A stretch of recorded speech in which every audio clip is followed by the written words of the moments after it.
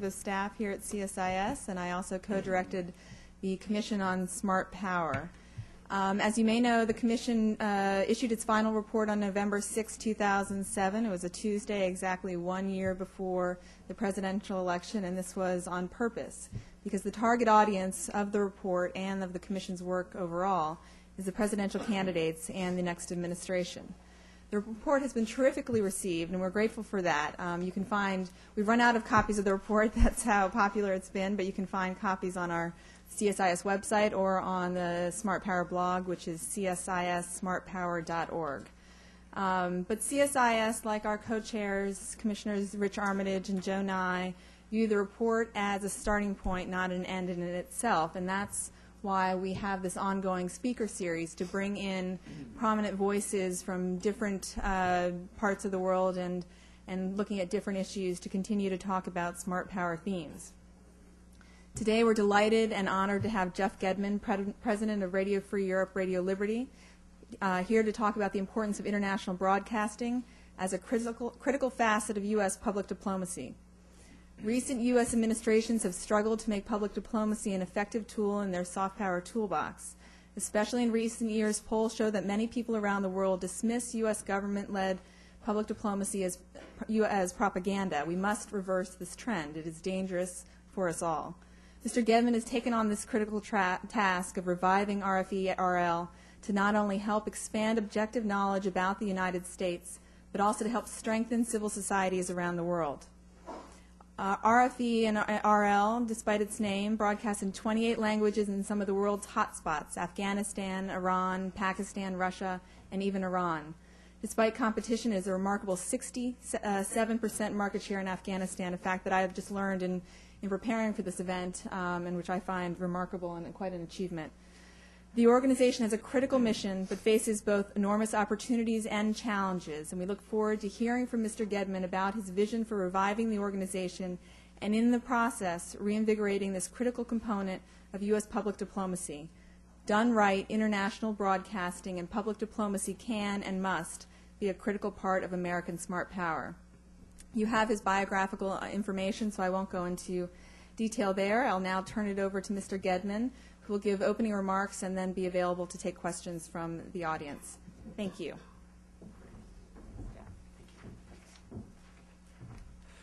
Thank you very much for having me here and for the introduction. I did note in the introduction that you said, despite its name, it broadcasts in the following places. Harry, we have to talk about its name and introductions like that.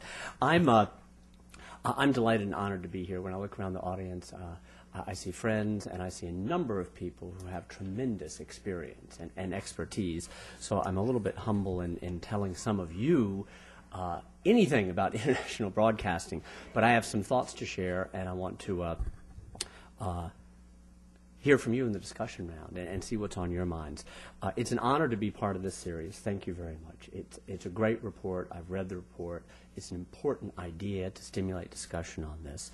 It's great to be in Washington this week from Prague, and I would have to say it is bittersweet, and it is bitter because of the passing, because of the death of Tom Lantos earlier this week. Anybody who cares about soft power, anybody who cares about human rights or democracy promotion will have to get used to life without that fixture.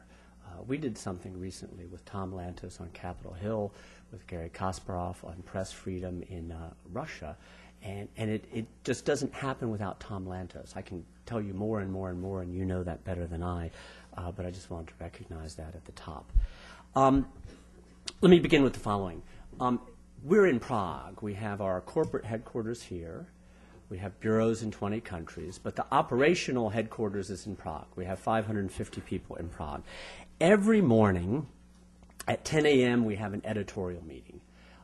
We are in, if you know Prague, or if you know RFE-RL that intimately, we're in the old communist parliament. Václav Havel gives it to us for a nickel or a euro a month, which is a charming footnote to that chapter in history.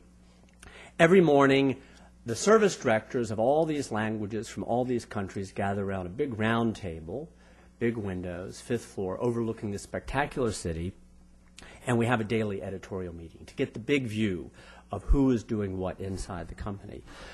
About 6 months ago, and it was right before General Petraeus delivered his report on the surge in Iraq, our reporters were talking a little bit about what do we do? What's our competitive advantage? How can we contribute to our broadcast region on this important subject? Somewhere in the middle of that conversation, the gentleman who is responsible for Chechnya raises his hand. He's a very soft-spoken but deep person, if I could put it that way. He's a person of real intellectual and political heft. He says, you know, can I just tell you what my audience is interested in?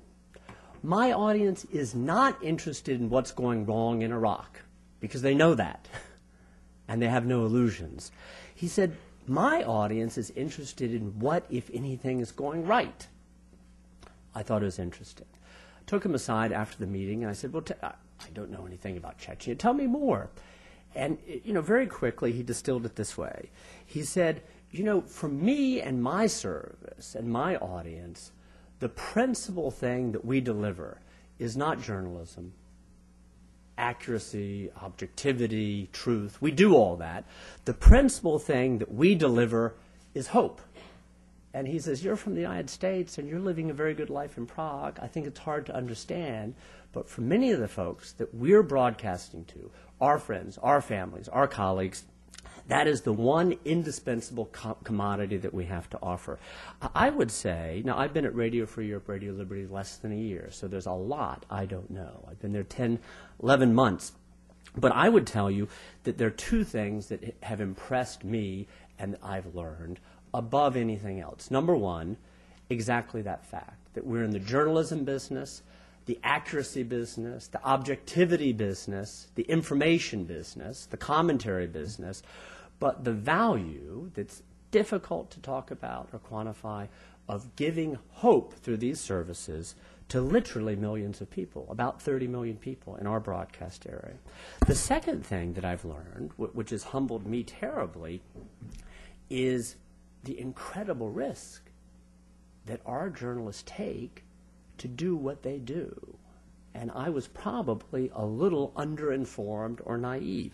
In 11 months on the job, less than 1 year for me, we've had 2 journalists killed in Iraq. We've had 1 kidnapped. Our bureau chief from Baghdad is in Prague right now because the death threats and the stalking got to be too much. We had 2 journalists go missing for 3 weeks in Turkmenistan. We've had partners in Russia who have found their offices bugged, have found themselves hauled into black sedans at midnight and harassed. We had 1 reporter, perhaps ill-advisedly, but understandably, who went back to Iran to visit a 95-year-old mother who's having surgery. She was detained for 8 months, interrogated almost daily. By the way, her profession is literary translator, and her politics, I would say, are soft center or soft left. She's not a notorious regime changer. We've had it's daily. I'll stop, actually. Yesterday, I woke up, turned on my little BlackBerry. We have a journalist in Croatia who does brilliant work in tracking and reporting objectively, fair-mindedly, on war crimes. He's under death threat. We're bringing him to Prague. It's not the first time. One could go on and on. In Iraq, we had recently 2 journalists come up and visit us for training. 2 young guys in broken English. I had an interpreter. I don't speak Arabic. I said, look, you've lost 2. You had 1 kidnapped. Your bureau chief is here. You're about 30 years old. Why do you do this? You know what they said? Spontaneously. They both smiled. No kidding. They smiled. They said, we love it. I said, well, you've got to tell me more. You're risk takers. You love it. They said, we love being journalists. It's our country. And Radio Liberty is the only opportunity in Iraq to do this kind of journalism that is fair-minded and independent, that is not beholden to a political party, an ethnic group, a religious group, a tribal group, a foreign power. And I said, well, wait a second, a foreign power? This is funded by the U.S. Congress. You're being financed by a foreign power. And they said, yes, but this foreign power stands by the integrity of what we do. and stands by journalistic truth and accuracy and objectivity. They said there's no other opportunity in this country. Size of France, right? 25 million people, that's it. I think for me, it's impressive. It's great to be part of a team and an organization like that. Before I continue, let me make some basic assumptions about the broader topic. These are my assumptions. Number one, that thanks to groups like CSIS, and certainly people like Joe Nye, soft power is acknowledged as an essential element of U.S. foreign policy, an essential element of any kind of broader smart power. I don't think there's any debate or discussion or controversy or contention. There may have been 10 years ago, or 6 or 7 or 8, not anymore. Second, as your fine report notes, the sources of so-called soft power are plentiful, and some of the most important ones don't flow from government. They're private.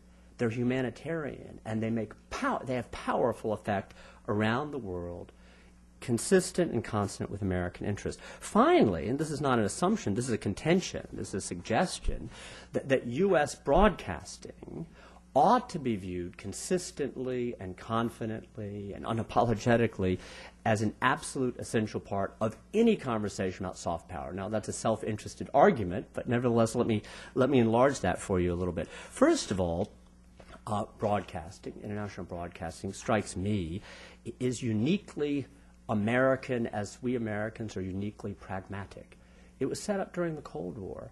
It was very simple. Practical problems and very concrete practical solutions. If you've lived abroad, most of you have, the world envies American pragmatism. I think that's at the root of what we've done in setting up broadcasting. Second of all, American idealism. Not naivete, not indiscriminate interventionism, not kind of silly utopianism, but still the idea that the United States has a role, responsibility, and opportunity to somehow make the world a better place. Third, American values. I mean, good heavens, near and dear to every man, woman, child, dog, tree, firemen in this country are the basic ideas of free speech, free press, free flow of information, and seeing all this as the oxygen that fuels and feeds civil society. Without that, it doesn't exist, period, full stop.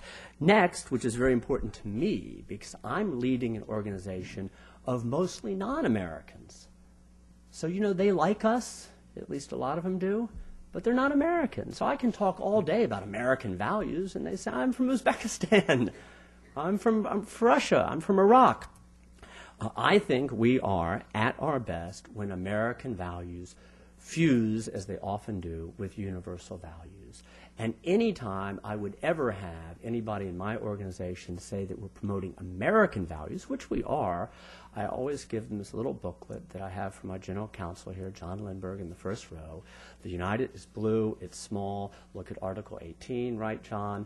The United Nations Universal Charter on Human Rights, drafted by a Canadian, a Lebanese, a Chinese, and it says that the free flow of information, ideas across borders, it ain't uniquely American, it's not George W. Bush, it's not Jimmy Carter, it's not Ronald Reagan, that it should be and is a uniformly universal value. Last but not least, I think that this is really all happening in the best of American tradition because of pragmatism, idealism, American values, universal values, but because what we do is American confusion at its best. And anybody who deals with anybody from other countries knows that we're always asked, wait a second, is this charity or is this self-interest, right? Because it seems like you guys have double standards or contradictions, or you're somehow hypocritical. My answer to that always is, we do have double standards, we do have contradictions, we are hypocritical, but it doesn't mean we're insincere. Actually, there's a big difference. And in fact, it's not charity, international broadcasting, but it's not national interest narrowly defined either. It's a much broader, much more generous definition of self-interest, a kind of enlightened self-interest. Now, what does this mean? Let me talk more practically a little bit. Broadcasting, and I say this very quickly because I think many of you know this and perhaps in some ways know it better than I. What are we talking about?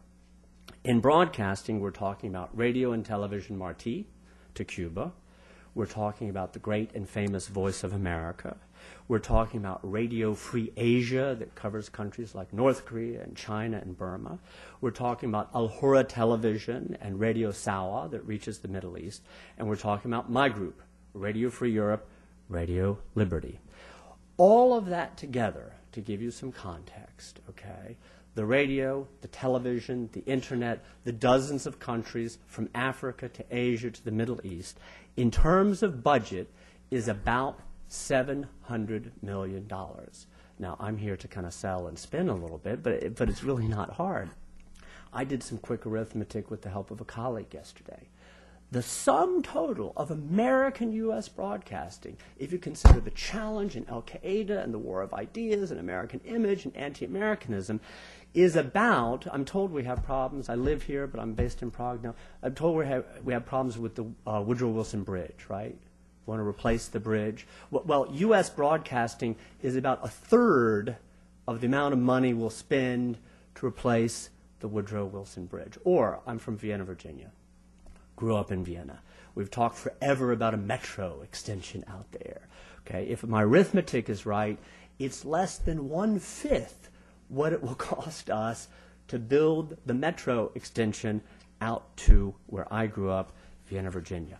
Or, let me be even more specific, my group, my company, Radio Free Europe, Radio Liberty, it is a mighty sum of $80 million US. I like hard power, by the way. I think it plays a central role in American foreign policy. But I like soft power, too. $80 million, if I have it right, it's about 4 Apache helicopters, okay? Now, let me tell you, now pitching to you as taxpayers, let me tell you a little bit about what you and what we get. I'm a taxpayer also. We have 28 language services. We broadcast to Russia, Belarus, all the Central Asian republics. We dip down through the Middle East. We've got Afghanistan, we've got Iraq, we've got Iran. What are we doing in terms of delivery? We've got radio, as the name suggests, the old Cold War name suggests. We've got some television in some markets, and we have a lot of web, and we have a lot of internet, and increasingly internet that has text and audio and video. What is the method? There's this strange term that I know everybody in this room has probably heard of or worked with. The method is surrogate broadcasting. What we do as a group, I'm speaking now of Radio Free Europe, Radio Liberty. What we do is broadcast to our region, to our countries, in their languages, the news, the information, I'd like to say the responsible discussion and commentary that they would have if they had a free and independent media. Or in some markets, transitional markets, if they had a fully established free and independent media. It's a big difference between us and Voice of America, and I think they're both absolutely important.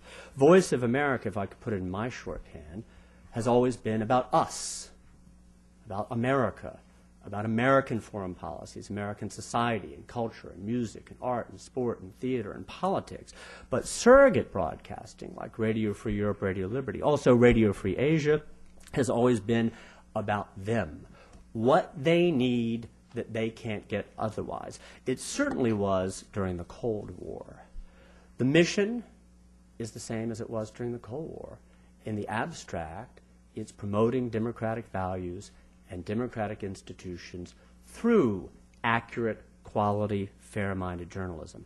And above all, if I may say, it works. I mean, I've given you kind of this cost argument, but money alone is not the point here. It works. We certainly think it worked during the Cold War, where between the Soviet Union and Central and Eastern Europe, at any given time, with imperfect measures, we think anywhere from 30 to 50% of these populations were relying on our services for information about their countries. We know that the Soviet Union intimidated people who listened, tried to jam it. We know that Valensa and Havel and Sharansky all said that it was a source of information, but also intellectual nourishment, of moral inspiration. And today, we haven't won the war yet in some of these countries, if the war is building democracy. But the evidence is kind of staggering. We have a service that works in Afghanistan. We have 67% of the market in Afghanistan. No market, no listener, no Radio Free Europe, no Radio Liberty. 67%. We get bags of mail. I've said to my colleagues, if I'm ever called to testify, Harry, before Congress on Afghanistan, I'm going to do it like Miracle on 34th Street. We get hundreds of letters every week, bags of mail. It's like Santa Claus, from kids and professors and taxi drivers and farmers and guys in huts saying, this is great, I can't live without it. It's the music, it's the commentary, it's the information, it's about the economy, it's about daily life, I can't live without it. Both languages we broadcast in Afghanistan. But by the way, we have security problems in Afghanistan, and you can't make light of these sort of things, but it's still a little bit amusing. We had 2 journalists that we pulled out recently, brought to Prague to cool things off a little bit, who were being threatened by the Taliban. They were being threatened with beheading, as they do. You know what they wanted? They didn't want us to stop broadcasting. They wanted equal time. We're coming after you and beheading you if you don't give us regular time on your show.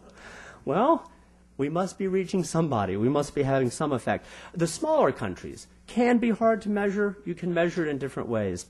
In Belarus, we have a poor, underdeveloped delivery system. You have Europe's last dictatorship. They block the internet. We can't have a bureau there. They go after our journalists. But good heavens, do our Belarusians have fun. They do a game called Reporter for a Day. If in Minsk there's a demonstration, they get the word out. Get your cell phone, your little camera, take a picture, send it in. It's on our web in real time and reaching hundreds of thousands of people. Or they do Editor for a Day recently. All the things that we take for granted, very simple things.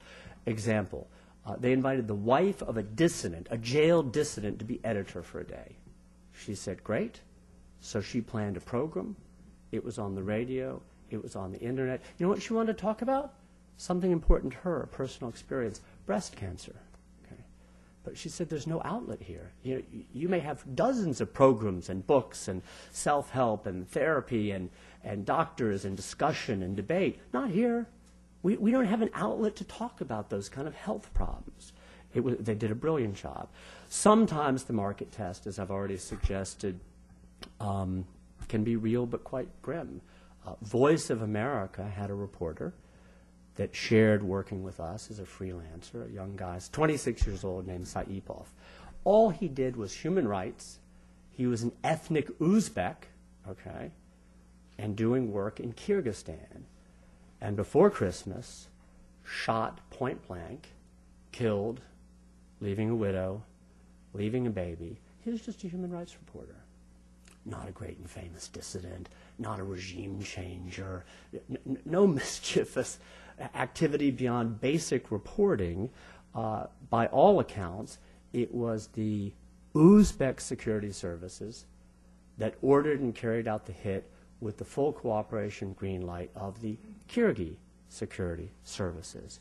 It's a terrible thing to say, but I say it. It means we're reaching people, and the people who want to cut off this oxygen from civil society, they know it. They're afraid of it. They react to it. Let me tell you in conclusion, the organization works because it has journalistic independence, but it also has sensible and wise political oversight. The organization works just as the other entities in U.S. broadcasting works. There's a board. It's called the BBG.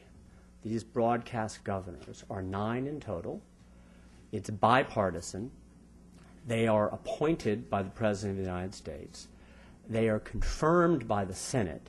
And in the case of our entity, Radio Free Europe, Radio Liberty, each one may have a different mission, each one may have a different tradition or different culture, but in our case, apart from support, representation, wise counsel, their job is supposed to protect our journalistic independence so that neither the State Department, nor the White House, nor the Pentagon, nor anybody can come in and say, kill that interview, run this program, steer this left, turn it right. It's a fantastic idea, actually. It's a fantastic idea. Finally, how does this kind of line up in broader ways with U.S. foreign policy, I'll give you a thought. Take two of our bigger, more important countries, Russia and Iran. They're both tough markets for us. In the case of Russia, we depend heavily on partners called affiliates on the ground to get our programming out. 3 years ago, we had 26. Today, we have 6. Okay?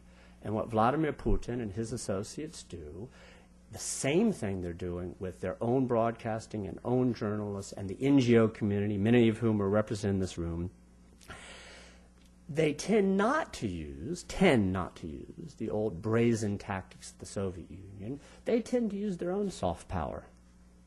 They send the health inspector to an office. They find a piece of cheese that's been left out for 2 hours too long. That's a fine. They send the fire inspector. He didn't find anything. Want to be safe? Send him again. Send him again. Send him a 4th time. We've lost affiliates.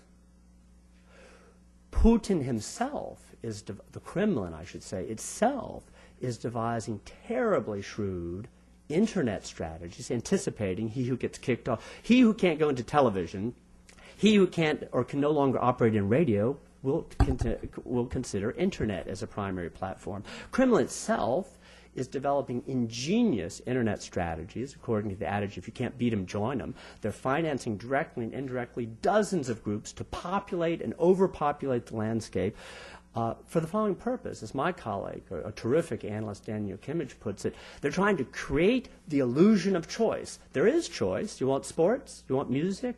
You want women's magazines? You want travel? You want cuisine? You got it all. It's not the Soviet Union. It's not a monopoly. But when it comes to the political idea of freedom, liberalism, democracy, that's not on the menu. That's not what they're providing. And for us who want to provide it, becomes increasingly difficult. I think in a moment in Russia, where 70-some% apparently are fond of Mr. Putin, you have to think carefully how deep that is. You have to think carefully how wide that is. And for us in our business, you have to think about the 28 or 30 or 32% who are not in love with Putinism, who are not in love with authoritarianism, increasingly have no place to go. Think about Iran for a second.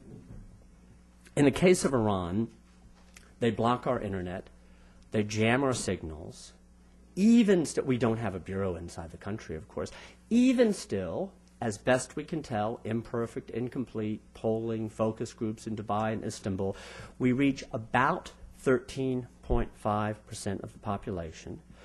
We hit nerves with good journalism about terrific stories that Iranians can't access otherwise. I'll give you 2 examples. This summer, there was fuel rationing in Iran. It was an underreported issue in Ahmadinejad's Iran. Well, we could activate informally and discreetly people on the ground inside the country who could do these simple things we take for granted, like grab a microphone and go to a gas line and say, what are you doing? What do you think? What's your impression? You know, who should be blamed for this? Do you have a problem with this? One fellow said to one of our reporters, you know, I've been waiting 5 hours for gasoline for my car, and this government is sending my tax money to Hezbollah? Sounds like an American, actually. We did another story. This is about 4 months ago on dog prisons. Dog prisons. The clerics were insisting that the police in Tehran, this not being consistent with their vision and version of Islamic law, go after pet owners in public parks, bust the kids, and take away the dogs.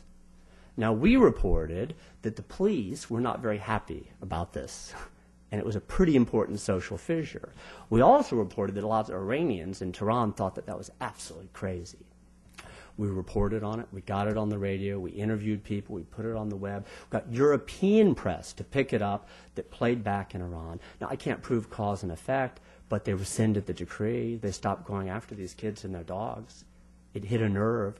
It was useful. If they had a free and independent media, we wouldn't play a role. And that's the other thing about us, by the way. You know, we are in the business to go out of business. I don't know if that's good or bad from my perspective, but I think it's good for American taxpayers. We're in the business of going out of business when the job is done. We don't broadcast in Poland anymore. We don't broadcast in the Czech Republic anymore. We don't broadcast in the Baltics anymore. I think, you know, broadly, and let me leave you with this thought, these things line up very nicely with broad U.S. foreign policy objectives. Has nothing to do with Democrats, has nothing to do with Republicans, has something to do with U.S. policy objectives. In particular, if I may say, in the case of Russia and Iran, because we don't know what to do about Russia and Iran. I've got a historian friend who says to me that one of the simple lessons in history for great nations is when you get stuck, keep playing. And I think we're rather stuck with Iran and Russia right now. I don't know if a change in the White House is going to mean a breakthrough, but if you believe that, it sounds plausible to me, what my historian friend tells me. One way to keep playing, it's not the only way, but one way is through soft power, smart power, broadcasting. It opens up another front, it buys time, it supports the right people, it's expression of the right ideas and ideals. And last but not least, the very final point, it is fantastically effective, but also fantastically affordable. I mean, I'm pitching here a little bit. Think about the Iranian service alone of Radio Free Europe, Radio Liberty. It's 24/7, it's radio, it's web, it reaches a large audience, it's effective, it costs about $5 million a year. You know what the Iranians spend to jam us? Well, we don't know. But we figure it's at least $6 million and maybe as much as $26 million. So I realize that's self-indulgent to say. I realize that's promoting my own group, but it does seem to me there's a pretty good case to be made that it is soft power, it is very smart, it is very cost efficient, and above all, it seems to me pretty bloody effective. So let me stop with that. And as I said, because of the wealth of expertise in the room, I'm very eager to hear from you about this or anything related. So thank you. And I'll sit over here.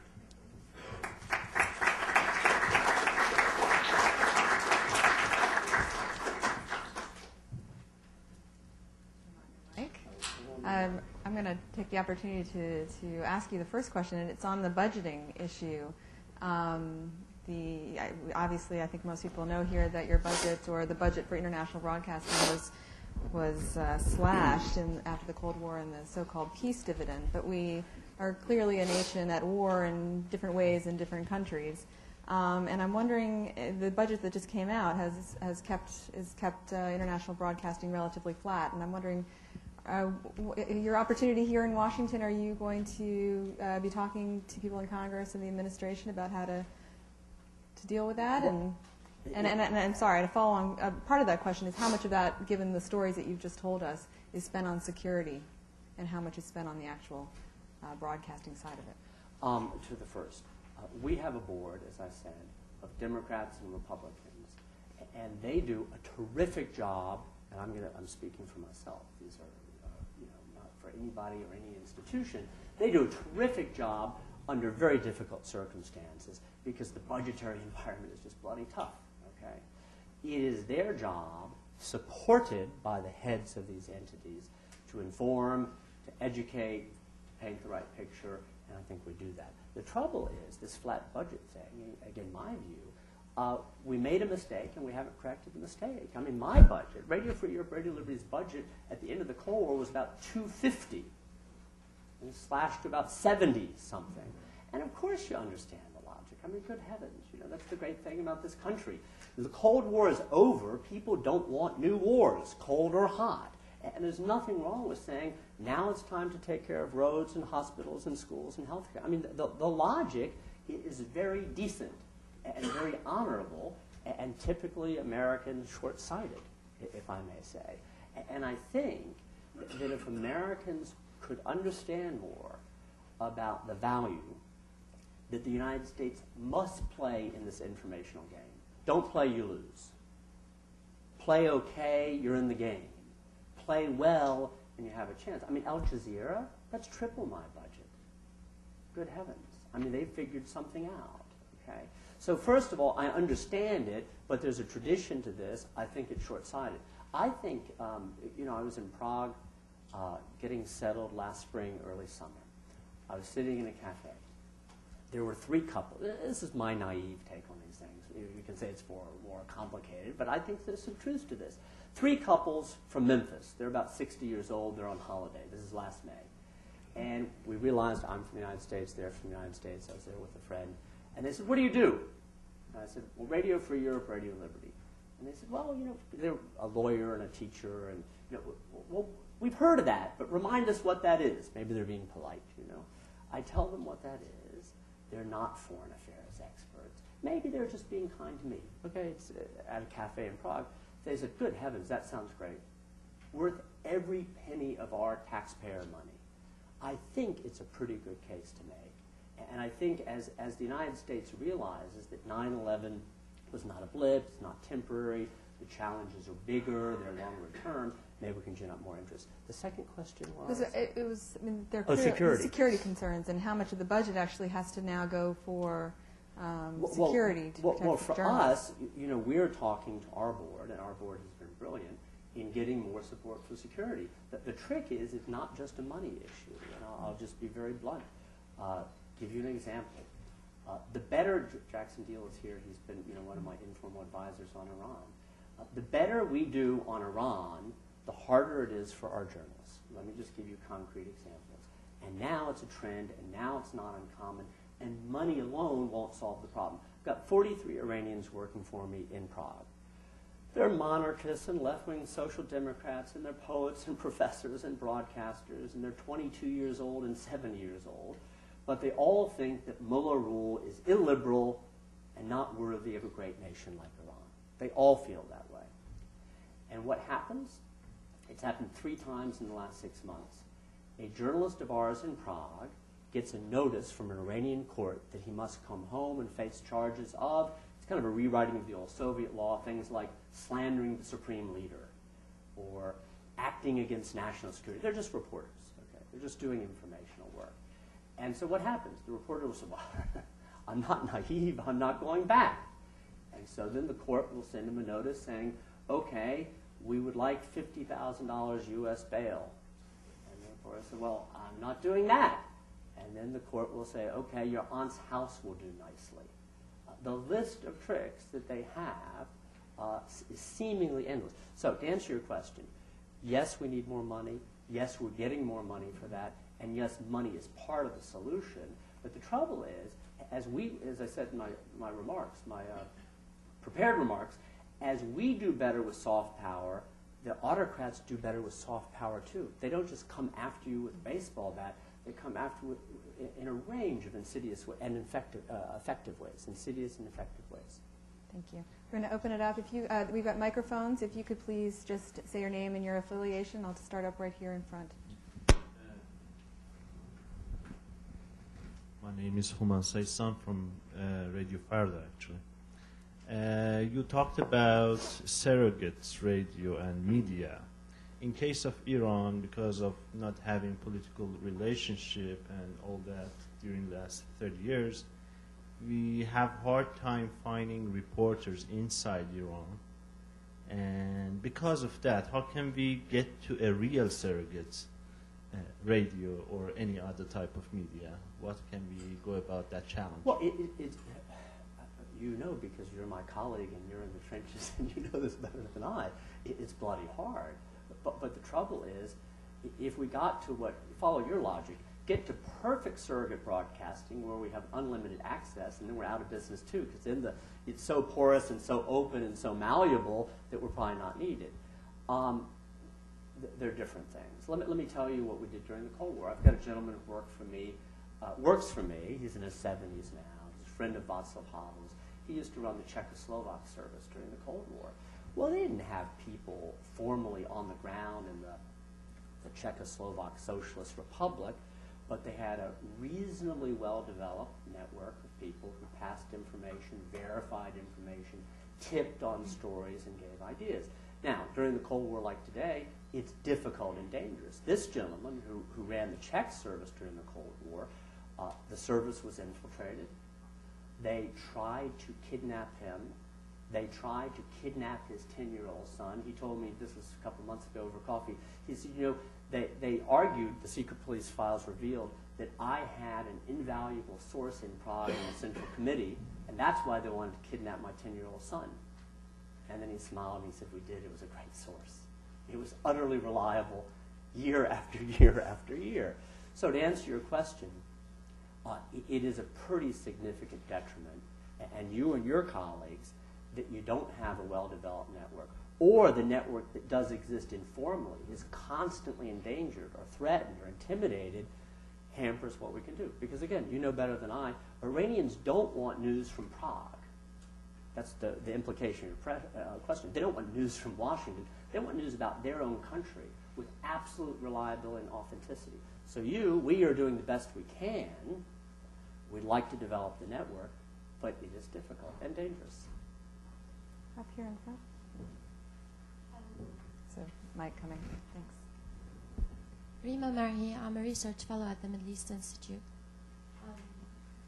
I'm Lebanese. I've lived 10 years in the Middle East, and I'm sorry to tell you, but I've never used Al-Hurra, and I'm not sure I even heard about it, but I have frequently used Jazeera and Arabiya. I'm wondering, to what extent do you think that you have you have an audience in the Middle East, and how can you sell soft power in a region where on the ground hard power, U.S. hard power dominates? Next question. To the latter, it's your neighborhood, not mine, and that's a vexing problem because hard power, is central. And by the way, American hard power is central too. We did remove Saddam Hussein from power. The Libyans did give up the nuclear program, and if you infer from the NIE, and the Iranians actually did halt work on their nuclear program, Iraq's invasion may have something to do with that. So we know hard power. We do hard power. Look, first of all, I don't represent Al-Hurra per se, so I have a different entity, and so I'm talking for colleagues. That's not fair. Al-Hurra is new, okay? Al-Hurra is external. Al-Hurra is underfunded in terms of what Al Jazeera can do, and Al Jazeera has cornered the market in a very powerful and effective way. Now, does that mean that we have no numbers or no anecdotal evidence that Al-Hurra is doing nothing? No, I don't think that's true. But if you're saying Al Jazeera is the dominant force, it's definitely the dominant force.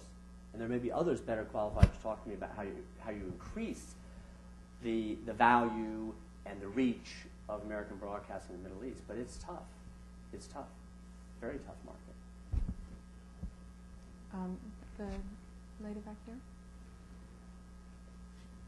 Hi, I'm Mindy Reiser, a sociologist and a writer.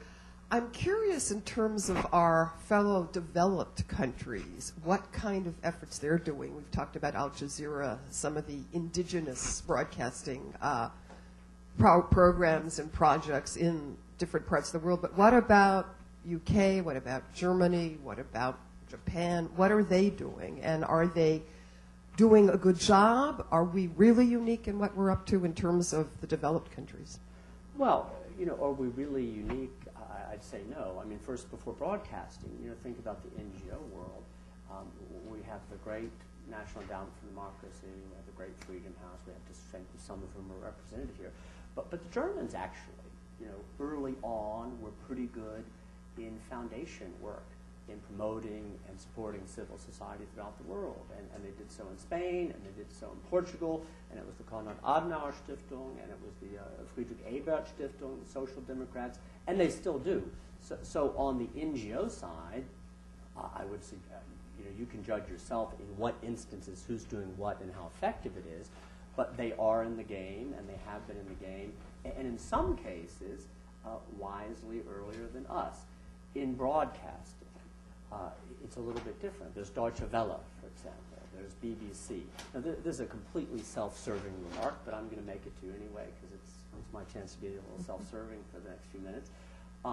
Our Iranian, who was detained, the one who was visiting her 95-year-old mother, the interrogator, before they parted in Tehran, they released her after 8 months. Sorry, I can't see you over there. They said to her, if you must go back to your current station, it's called Radio Farda tomorrow, it's our service. If you must go back there, the interrogator said to her, you should really report only on light international news, but nothing domestic. And then the second thing they said to her is, but anyway, why don't you go get a job with Deutsche Welle or BBC? So, those are fine services with fine people and fine missions, but I, of course, took it as a compliment. We must have a little bit of better handle on the pulse of things in some way. We are probably a bit, compared to those services, well, let's be specific. Look at the BBC Iran. They broadcast in Persian about 6.5 hours a day. Our mission is to promote democratic values and institutions. You can argue what that means in the practical, but that's what we're about doing. That's not the mission of BBC Persian. If you look at their mission statement, in the words of their general director, they say, our job in Persian is to inform Iranians about world news and the important role Iran plays in the region.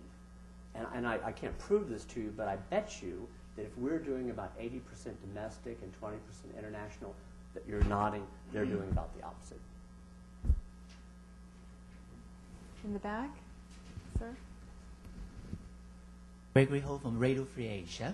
I want to turn the focus from Europe to Asia, since we are dealing with another big brother, China, which is obviously more powerful than Europe, than Russia, since they are adopting the so-called the illusion of choice in China. They have so many of a variety of entertainment news, whatever indecency you can find, even on the internet. So this year, since we have some self-interest here, the BBG is going to sack tens of the Tibetan service and the Cantonese. So, when we are dealing with China, even bigger brother than Russia, and after in this post-Cold War era, and the U.S. is going to build a so-called strategical partnership with China. So, what can we do as, to bring information to China? How can we deal with an even bigger brother than Russia, since China is so strong? We have no way in bringing information, penetrate into the different regions like Xinjiang, Tibet, and even in the Guangdong area. That's why the BBC said, okay, even the BBC, the BBC have sacked is some of their Chinese service. So why should the U.S. keep still the Mandarin, the Cantonese service, which is it will annoy the Chinese government. It's not healthy in establishing the so-called strategical relationship, the partnership with China. So do you agree with the kind of cutting back the Tibetan and sacking the whole Cantonese? Since China is much bigger, it's more powerful. It's Boy, I hope there are no Russians in this audience. You're going to hurt somebody's feelings. You said that about 3 times now. Let me take the part of the question that maybe I can try to answer and leave the rest for others, because I'm not a China expert. I'm not the president of Radio Free Asia, and you've got a great service there, and Lydia Liu is a great president. I think, let me tell you what I think. I'll answer what I want to answer, and you'll see if it fits your question. First of all, we have an interest doing what we're doing because we're not Deutsche Welle, we're not BBC, we're not the others, and we have an interest in making sure that what we do as broadcast entities is consistent and consonant with American interests. That's number one. Number two, I take your point that the Chinese are playing the Russian game. Maybe the Russians are playing the Chinese game. And I don't know what to say about that, because I think we'd all agree in this room, retreat is not an option, but they are getting ruthlessly sophisticated. I think also in China, the NGO scene, there's been in recent years, as my understanding, a proliferation of NGOs, environmental, you name it, but not political NGOs that challenge the monopoly of the Communist Party. There is a parallel to Russia. But what do? You don't duck and retreat. You have to figure out, if they're clever and they have measures, we have to come up with countermeasures. The last point, if I understood you correctly, with Russia and China, we do have a dilemma, right? But this is the walking and chewing gum at the same time. Or this is the accepting the dissonance and hypocrisy but moving ahead. The United States does have strategic relationships with these countries, and the United States will most obviously not suddenly transform itself into Amnesty International, a great institution, by the way. But we have trade relations. We have hard security relations. We have interconnectivity in economic and banking and through other allies, including in Europe.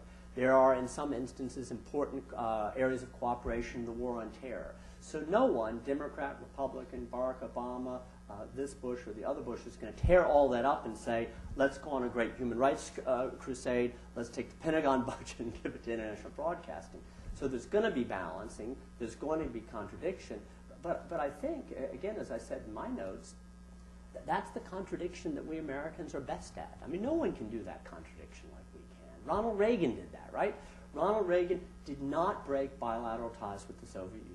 Ronald Reagan did not say, I'm not going to talk to Gorbachev. He did not stand up people at the summits. He said, we're going to negotiate, talk, dialogue, all those things, and in a vigorous, robust, parallel track. We're going to do human rights. We're going to insist on Helsinki. I'm going to meet with students in Moscow. We're going to push. Everybody said, you can't do what? You got to pick one.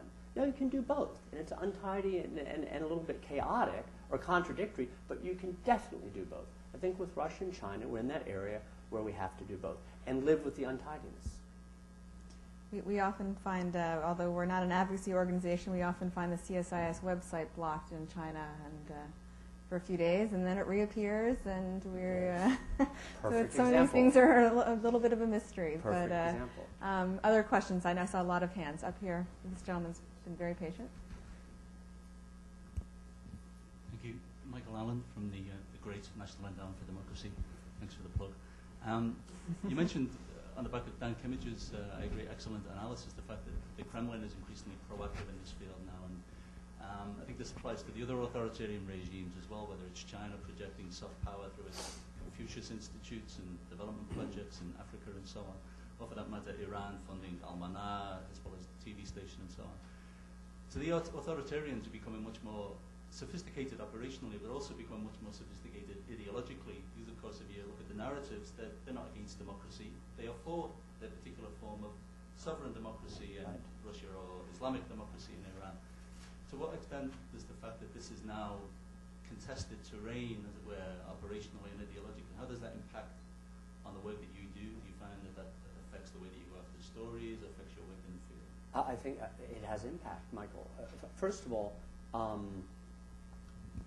some of this is not new. The sovereign democracy, the managed democracy. I mean, the funny thing, I'm stating the obvious, the democracy thing has been around for decades now. I mean, the worst dictatorships in the world for years have felt utterly obligated to, the more people's republic and democratic in it, probably the less democratic it is. But for years and decades, no one's wanted to stand up and say, well, we advocate dictatorship, and this is the dictatorship of so-and-so. No, it's the People's Republic of German Democratic Republic and so forth. So that they're inventing new terms or collocations like managed democracy, sovereign democracy, nothing new variation on theme.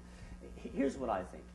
Some of you probably know Lauren Craner, who's the president of the International Public Institute, former Assistant Secretary of State for Human Rights. He had a nice formulation for this. He said to me recently, just according to what you're saying, Michael, he said, really, it's as if the thugs and dictators of the world are doing a weekly conference call these days, from Chavez to Putin. Okay?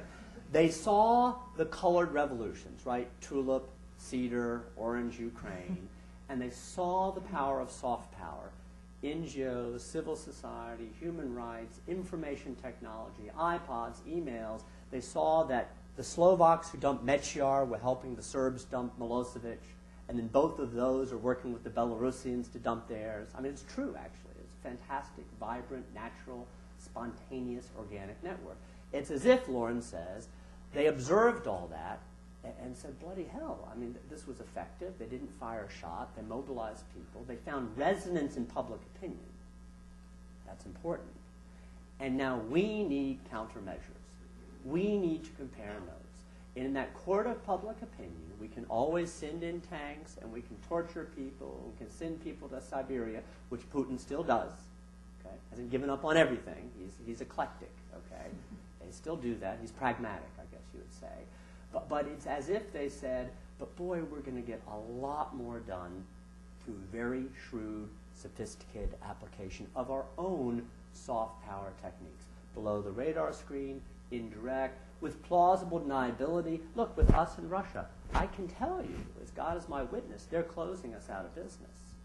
And I can get a Russian representative here from the embassy, I'm certain, who would be well prepared and briefed and say, well, Mr. Gedmin, in your license agreement, signed on October 1st, 1998, if you look at page 75, and we told you 3 times that you must dot this I, but you crossed the I, you didn't dot the I, and we believe in rule of law. Don't you believe in rule of law? Okay? So, what do we have to do? Diane Zeleny, my colleague, just convened a terrific, I'm flattering everybody here, a terrific conference with Freedom House, Ellen Bork, and others about 4 weeks ago on the soft power techniques of authoritarian regimes going after NGOs, going after civil society, going after broadcasting. And what can we learn? Because if they learn from the last round, we have to learn too. And it's a moving target. It's an important subject. Thank you.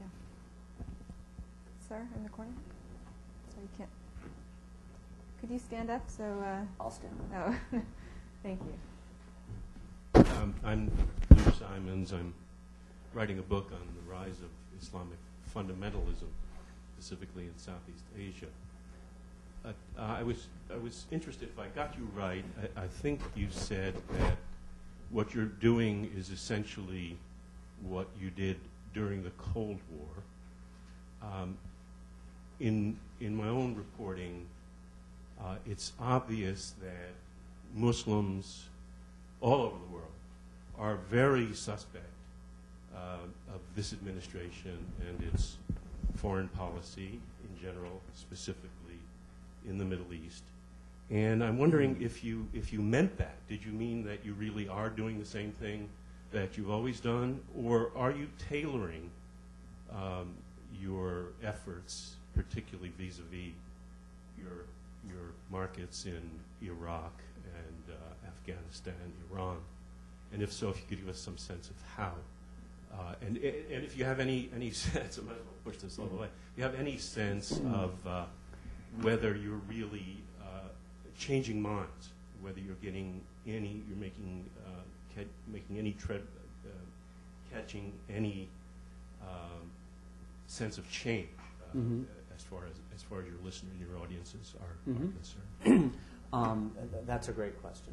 The trick, this is my view, but I'm confident about my view, so I'm going to share it with you. My view, and I don't think this is different than the Cold War, the trick of surrogate broadcasting is you have to have fine journalists and fine journalistic leadership who know these countries and know these languages. I mean, I don't know the 28 languages. And we've got a terrific management team. Between us, we know a couple or a few. That's no different than the Cold War. Okay? You've got to have terrific journalists with terrific journalistic leadership.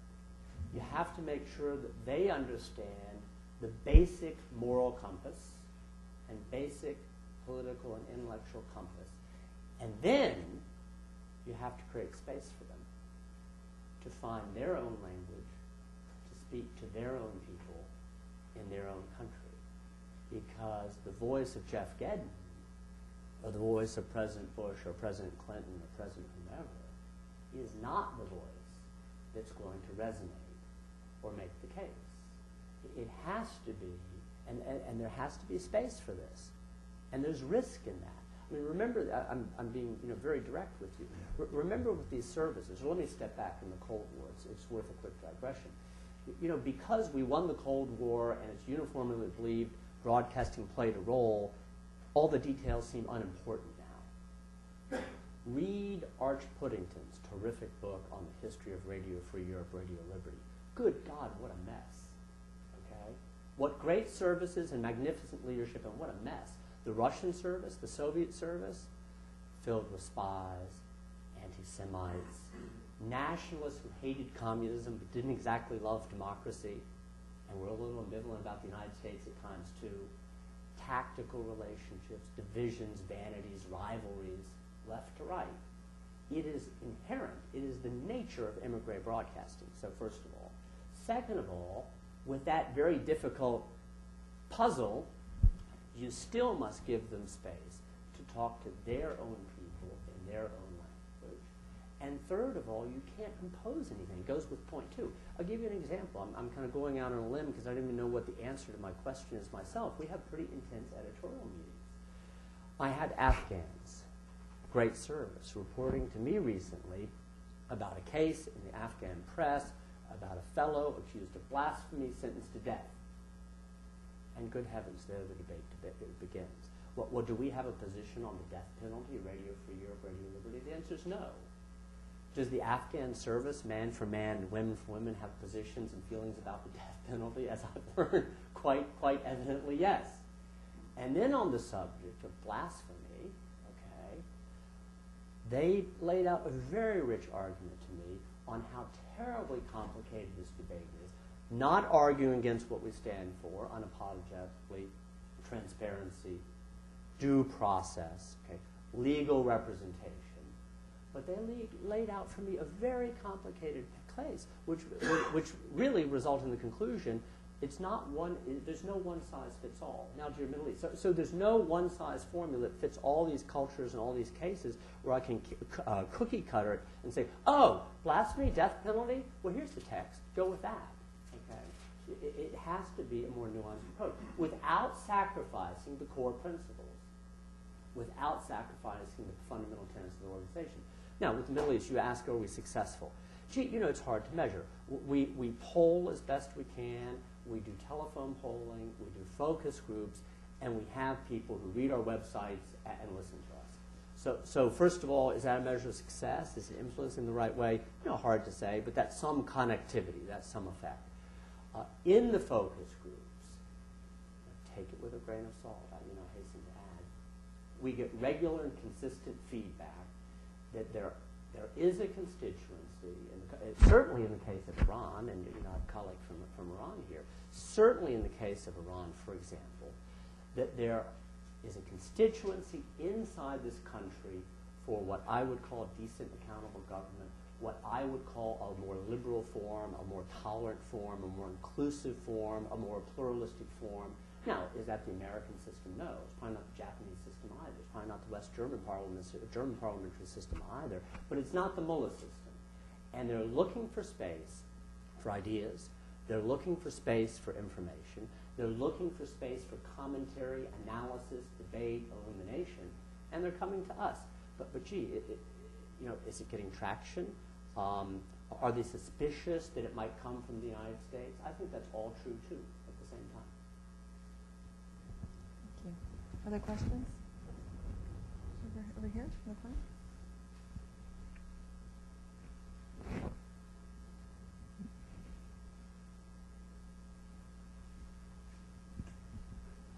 Hi, Innocenty Gregov. Since it's Valentine's Day, I feel an obligation to ask you a question about love. I'm curious to hear your thoughts on yesterday's lower backside kissing competition hosted by Mr. Putin in the form of a press conference that lasted 4 hours. How do we undermine those journalists who are willing to sit around and share a laugh with the person who is responsible for heavy persecution and prosecution of their colleagues? How do we do that? Where are you from? Krakow. Okay. I like the spirit of the question. I'm not sure I understood the question. The question is, how do we undermine the work of those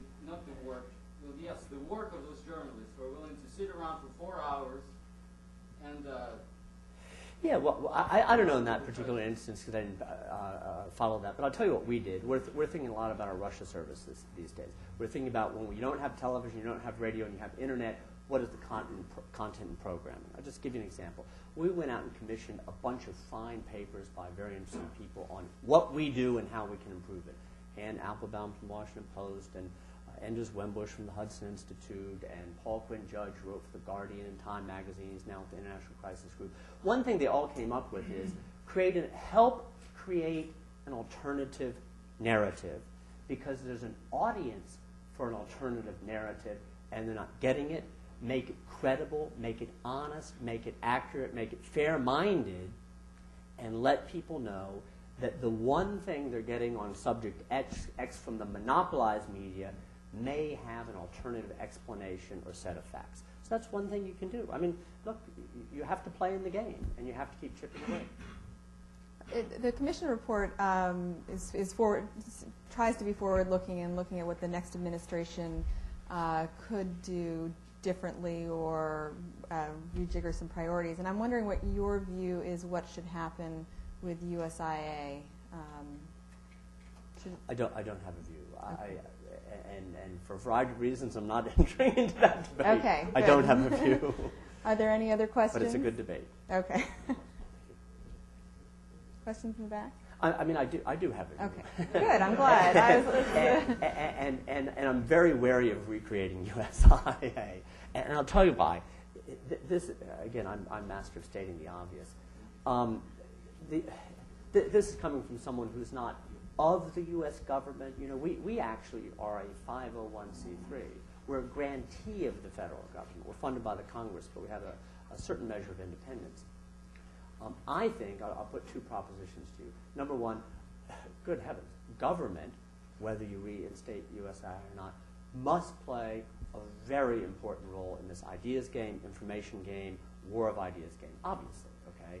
And we have to keep retooling and refining and improving all the time, and that's your job, and you're doing a great job. But the problem, it seems to me, and again, here's where stating the obvious comes in, the world has changed so dramatically and radically through technologies in the last 5 and 10 and 12 and 14 years that the notion that even if you get the perfected bureaucracy with the best people, that it's going to do the trick. It's not.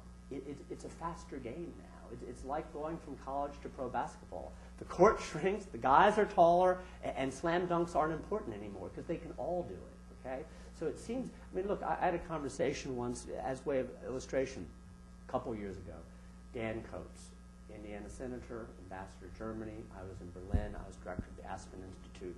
Dan Coates said to me, you know, there's a piece on the front page above the fold on the Tagesspiegel of casualties in Iraq, trumpeting how many innocent people Americans have killed. The data is not right. The spin they're putting on it is terribly harmful and mischievous. And Dan Coates says, I need, as an ambassador, to rebut that immediately. I need a column in the paper the next day. And he says, but the State Department won't allow that. It's too slow and all these checks and balances. So then, as I understand, Diane, you can correct me, the State Department, Karen Hughes, and you work for Karen Hughes, comes along, corrects that, streamlines it, gives them much more latitude, you speed up the game. And so that's definitely important. You have to do that. You know, that's a victory. But it's a limited victory because the newspaper, gee, you know, before that paper even went to bed the night before, the blogosphere was on a tear, virally spreading like crazy. All I'm saying is, it's the Daniel Kimmage thing. If you've seen Kimmage's report on how the Sunni insurgents and al-Qaeda use internet in Iraq, what do? They're not expensive, but they're small, they're nimble, they're fast, they're decentralized. They're fantastic when it comes to music, sound, imagery, symbols, and they're on a tear. They're on a tear. So, you know, reinvent government and get the right people. It's absolutely essential. Don't misunderstand me, but we better start thinking in creative and complementary ways outside of government because speed really does kill. And in this case, the best government institution in the world is just not going to keep up with that stuff. Not anymore. That leads me to my next question, and then we'll have a final question here, because we do have you for a few more minutes, and we're going to keep you, which is about new technologies. And I liked your example from Belarus, where you have a citizen essentially giving a YouTube-type video. How else is your organization keeping up with new media and competing in that in the blogosphere, as you say, where other organizations are moving fast? Everything that everybody else knows and what they're doing. I mean, blogging is important to us, and of course, I think you know as well as I. It's not the blogging, it's the blogger. You know, there are ample numbers of blogs. It's not the blog, it's the blogger. Get a smart person with force of personality, with something to say, with passion, who can articulate things. He or she can develop a following. We do SMS messaging. We're hoping more and more as technologies develop in our countries that people will be able to download things, as they do already here on podcasts. I mean, anything and everything that gets it out there faster. I had a friend who came back from Iraq recently. He was in northern Iraq, in Kurdistan.